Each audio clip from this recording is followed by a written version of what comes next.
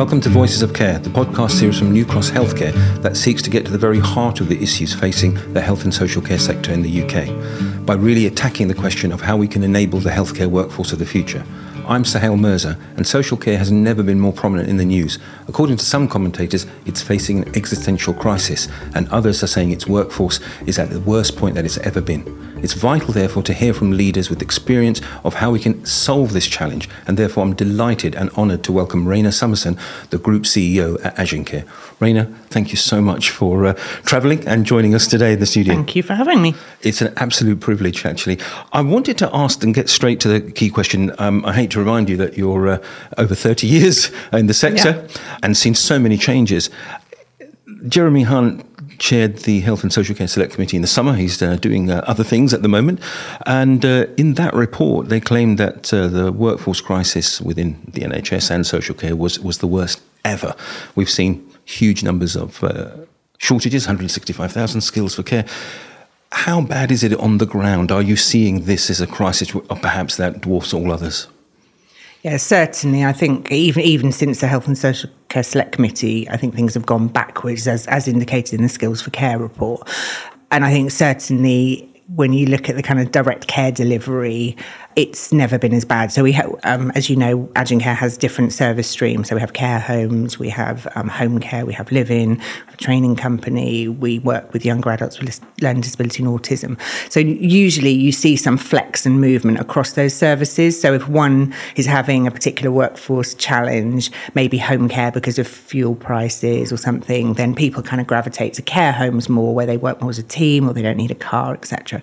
And I think in the last year, it's certainly just hit all of the services. It doesn't, home care is certainly the hardest hit. And I think that is a lot to do with fuel prices, cost of living, less, younger people driving or being able to afford to own a car or wanting to own a car or having a driving test and delays in driving tests. So I think a multitude of reasons that have hit home care more, but certainly, absolutely, I know we use the word unprecedented a lot in social care, but really unprecedented staffing challenges, yeah. The survey that New Cross Healthcare commissioned YouGov to undertake, the care survey, only a few weeks ago, found that 27% of care workers were thinking that they were likely to leave the sector. So we've got an even more pressing challenge. There's been a fundamental watershed in the landscape of health and social care with the integrated care systems taking a statutory footing. Do you see even nascent hope that agenda of integration will help workforce across social care too, or is it still very much skewed towards the NHS? I think it is invariably still very skewed to the NHS, but I do think there's glimmers of hope. And as I think I've been working fairly long term with the ICS, as it was in Dorset. And although that role and the workforce planning and the kind of boards and the subgroups have changed slightly since July and the ICBs, we're still being very much involved. And there's some really nice kind of cross-working being done on things like vocational scholarships, on apprenticeships, which is around using some of the resources coming into the NHS and into the ICS and filtering that through into social care.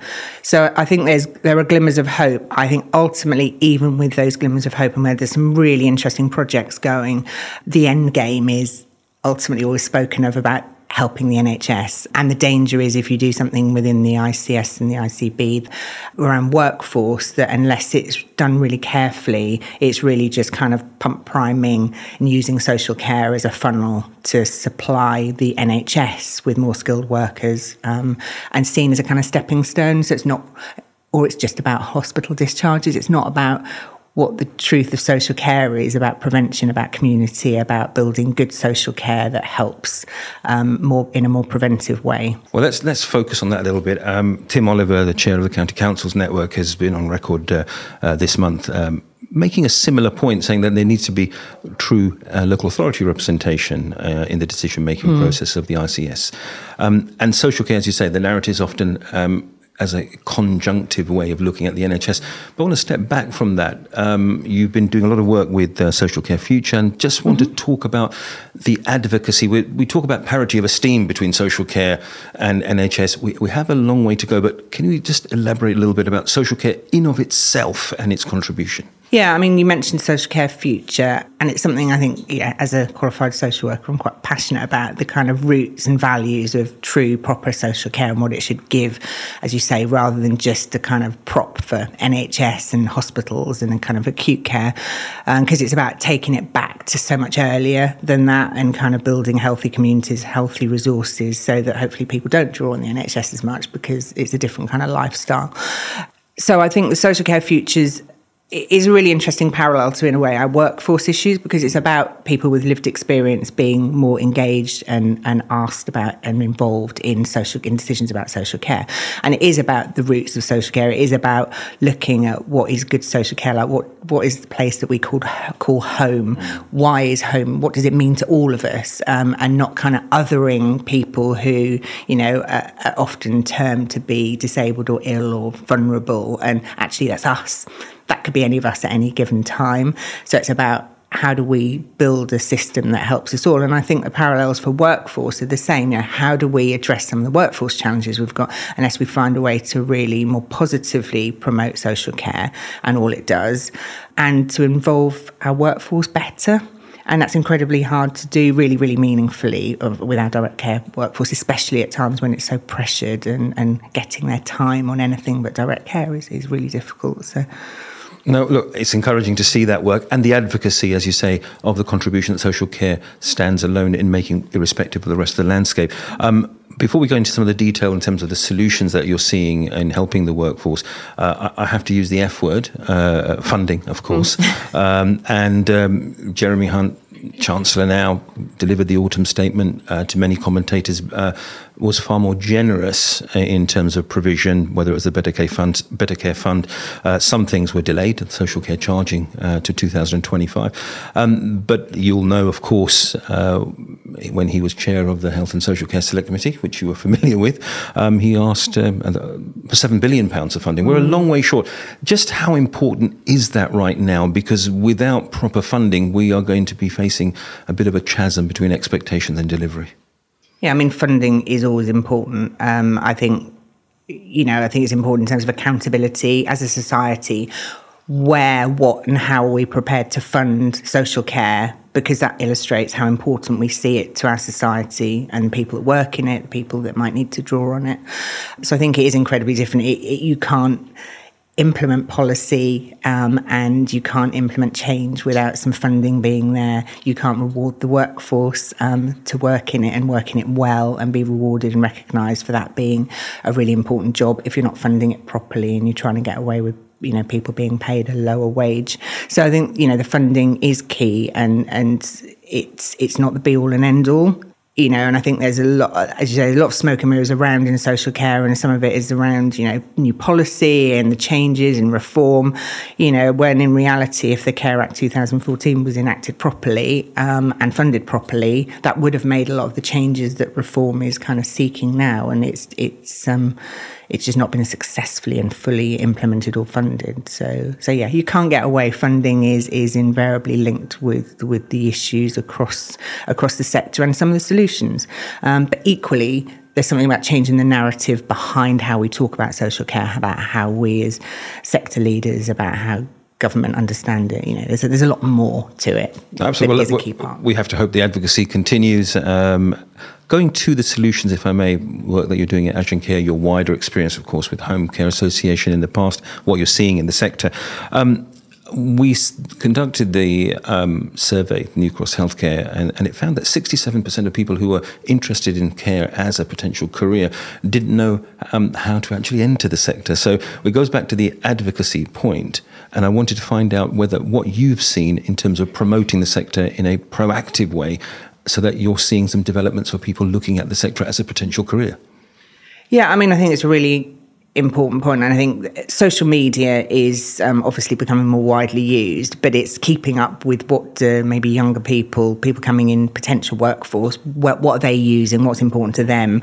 So I think there's sometimes a disconnect between providers and what they're using to try and get information out there and attraction.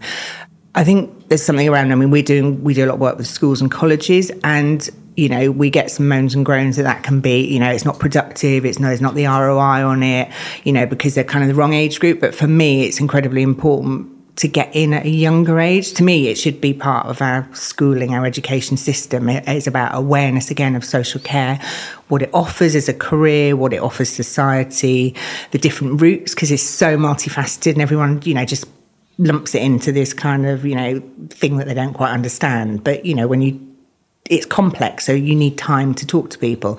But I think if you can get into schools, because I know when we worked with one of the local colleges on a kind of health and social care academy, I found it was like educating tutors and lecturers and teachers and educating families, because they come onto a health and social care stream, and you've often got kind of people, they go into nursing, or they go into nursery nursing, childcare, or they go into social care. And I'm sorry, most families, given the media coverage on social care and all the negativity that surrounds it, you get your son or daughter coming home and saying, I don't know what stream to go. I say, shall I do childcare, nursing or social care? Probably 99% of families will go, don't do social care, it's awful. You'll end up in a care home and it's really bad. And go into nursing or go into childcare. So I think there's something about informing and advising families, society, people. It goes back to that broader narrative about social care. And we get stuck on this doom and gloom story, and funding, which is essential. But, we get stuck in this rut. And if we're talking about doom and gloom all the time, why would anyone want to come and work in it, really? So it's a bit counterintuitive when you kind of... No, but as you say, the advocacy pit, you'll know the prediction, we need 490,000 more people over the coming decade. So making that advocacy with schools and colleges, and you're seeing some tangible results from that.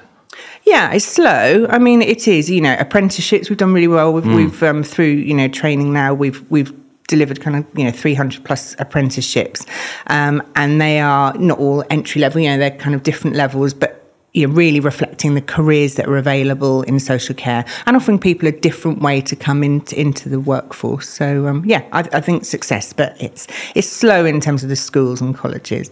You need the media on board, you need, education system on board. Absolutely. The government on board. It would help if someone understood social care. Well, I think hopefully the series will allow us to elaborate and to hear from you and others to do that. I wanted to touch base, we've talked about attraction, which is really important. I know that the wellness and well-being of the workforce is very close to your heart. You've spoken publicly about it. Again, we go back to the Health and Social Care Select Committee a year ago now, saying that burnout was at an emergency level. The New Cross Health Care Survey found that 38% of care workers had reported a deterioration in their mental health over the last 12 months, only 17% an improvement. Again, some specific, we know this is a challenge, it's across society. Cost of living, of course, financial well-being is inextricably linked to that. Anything that you're seeing and things that you're seeing which you're proactive around helping the workforce deal with the broader wellness issue, but also particularly the cost of living challenge? I think job satisfaction for people working in social care is an issue, because it's not just about what you can do as an employer. I mean, for us, most of our work is local authority or NHS. So, you've got high dependency levels. You've got people who maybe aren't getting the care that they need. Assessed wise, they're getting the minimum. So our workforce are having to go in there and, the people that draw on our services, they have to see them evidently needing more care and then go away and shut the door behind them and go off, and that's a heavy load to bear. So I think there's that whole wraparound piece for us. So I think there's something about learning and development, making sure people feel competent and confident in what they do, making sure they understand the bigger picture, so they understand their part in it. I think that in terms of the cost of living and the kind of issues facing the social care workforce in the kind of last year, and just society generally, information, honesty, we do loads of kind of signposting, newsletters, comms, obviously things like Blue Light Card and anything we can get into the organisation that can offer support or welfare, mental health first aiders. But you are kind of often like providing some... I don't know if you're not preventing it, you're kind of providing some options and solutions and support. And I think recognising this is what's going on in society, this is what we're trying to do in social care, this is what we're trying to do as an employer. But we recognise that sometimes that's going to fall short of being enough. And your point earlier, people saying they're leaving, I think, we've got more in our surveys, people saying, I love what I do, I believe in what I do, I believe I make a difference. I don't think I can afford to stay in social care, and I don't think I would recommend anyone to come into it. And that's not a great reflection on the sector. No, and I think that's part of the bigger picture, as you say, for advocacy, funding. And on the wellness point, just to touch upon it, obviously, I know you're, again, a big advocate, but there's been growing support for the idea that actually people can speak about mental health now in social care, and it's not something that they should shy away from. Yeah, no, definitely. And we, as I said, we've done a lot of work around mental health first aiders, and I think people have really embraced it. And I think it's helped them in their personal lives as well as professionally. And it's kind of had a kind of cumulative effect. People go, oh, I really enjoyed that. And actually I feel more empowered and I feel better able to support my team. And so kind of more and more people have done it, which is great. Absolutely. Touching upon expanding the learning and development point, New Cross Healthcare has as part of its mission to be a learning partner for life for people in the care sector, providing training for free. You've touched upon some of the work that you do with training now, and it's at multiple levels across the place. So can you expand upon that? Because that's so important to be able to, it's not a stopgap, there's a real career pathway all the way to leadership.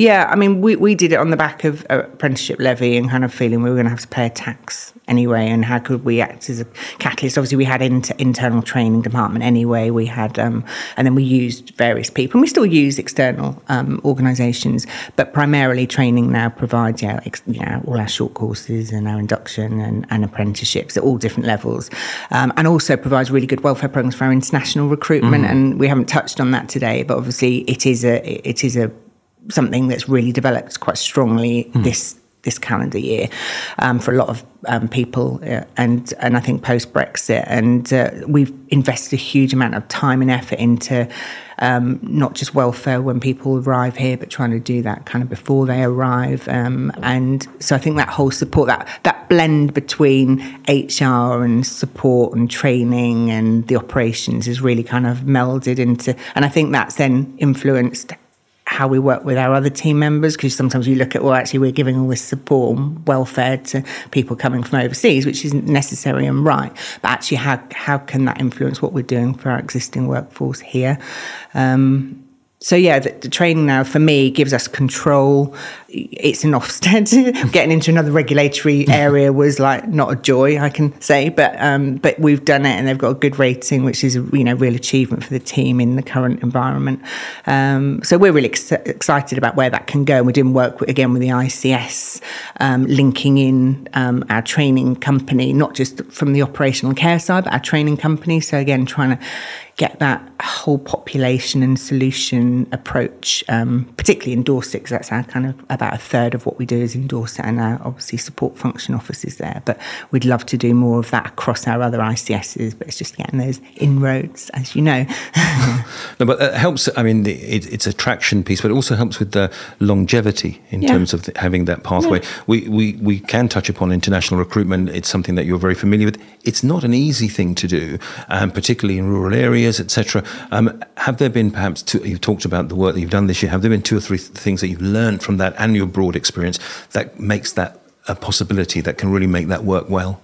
I think it's like most things in life, treat people as people, not as a commodity. And I think there's a danger that we start treating people as commodities. So I think, remember the person. It's a huge journey for people, an immense amount of skill and bravery and kind of passion and vision for a new life. So I think really get to understand that, and culturally that can be different from country to country. You've got to invest in it. You can't, there's not an easy option. It's expensive. There's time, it's a big resource, but you either want to do it and do it well, and then you hopefully will, get that reward, because there's some amazing people coming with amazing skills. Or, there isn't an easy fix. It's, remembering the people, time and resource and again, money behind it. You've got to do it properly. And promoting the social care sector, of course, internationally is part of the advocacy that you have to do. Yeah. I wanted to end with a broader picture. Obviously, Adrian Care's, I think, 35 years plus, a big employer in the local community. Just trying to marry that with the ICS intention of having a seamless approach to health and social care. Are you beginning to see perhaps that chance that there could be multidisciplinary teams that move back and forth, that we can have a region that actually promotes health and social care in one swoop, as well as being employers that are, the NHS is an anchor institution, but large organisations like Adrian Care are also anchor institutions for the local economy. Yeah, I mean, and it's anchor institutions is that's like a whole a whole episode in itself. Because I talked to someone in the NHS about exactly that, and I think that is something that I think deserves more time and thought. I think the health and social care combined approach. I mean, in our other ICSs, we are seeing those glimmers of people reaching out, and because we're a larger employer in other areas, not just Dorset as well. Yep. So, but in Dorset, I'd say definitely they're really trying to promote health and social care. And I think the scholarship project that was talking about earlier, that they're really going out to advertise, to use their money to talk about social care careers, and try not to make it just like a funnel that ends up with people going into social care and into NHS. That actually people know these are the jobs on equal, and trying to band it and show pay levels and career levels and job descriptions and things. So I think there is, and we're doing also a lot of work in our live-in care and across all of them in terms of multidisciplinary work. Yep. So our teams are spending more time in hospital sites, maybe doing more outreach work and hospital discharge work. And I think if you can share those same values and goals and your objectives are the same, then that's, and raising awareness of people's roles in the ICS, I think is so important because, it's not just people don't understand social care. We don't always understand the different roles in the NHS. So definitely think there's hope, and I definitely think there is more going on and some really exciting stuff. But again, for a lot of providers, that takes time. Yep. And actually it's quite a lot to give. So I think smaller providers struggle with that sometimes because they're in their organisation doing multiple roles. And, even for me and my team, when you've got tens and tens of different organisations that you've got to work with, or ICS, trying to spread that and give it the time, because in Dorset it is there's a lot of time, but if we can crack it there, then hopefully there's kind of ready-made solutions to take elsewhere. Well, I want to use a four-letter word now, which is hope, because yes, you've referred to it. We would like to focus on that. And this care survey that New Cross Healthcare commissioned YouGov to do a few weeks ago, one of the interesting findings was that 80% of respondents said that they believed that social care was as valuable as the NHS, and 55% said they would be happy for taxes to be raised to pay for it. So maybe with advocacy from yourself and others, there is hope that the funding issue might be seen in a broader light than just pounds, shillings and pence. Yeah, I think so. I mean, I felt that last year kind of through COVID, post-COVID, that I felt the public generally was better prepared to pay for social care, to look at it being, something that they pay taxes towards in a clearer way. And I think there has been some raising of that awareness. And I think people, I suppose it's those how many people experience social care and then understand the importance of it. And often because it's not promoted as well or talked about in the right way, it's not always understood enough. I think if people are touched by it, or they just learn a little bit, they go, absolutely, that value is there. We need that, and let's commit to it, and let's fund it better. But you've got to get the awareness up first, which is part of the challenge. But, hope springs eternal. Absolutely, yeah. There's hopeful sparks always, and I always say to our teams, all of these challenges we talk about, all this doom and gloom, but actually every day, how much amazing care is given. And some of it goes wrong because we're dealing with people and we're dealing with very personal situations. But actually, most of that goes right. And it's amazing what the difference that makes to people's lives every day. And beautiful relationships formed. It's not just one way. If you're working in social care, working with people who draw on your services, it's a reciprocal arrangement, and you learn from it as well. So absolutely. On that note, I'd like to thank you, Raina Summerson, for your time, candour, and insights. Thank you. Thank you for having me. My pleasure.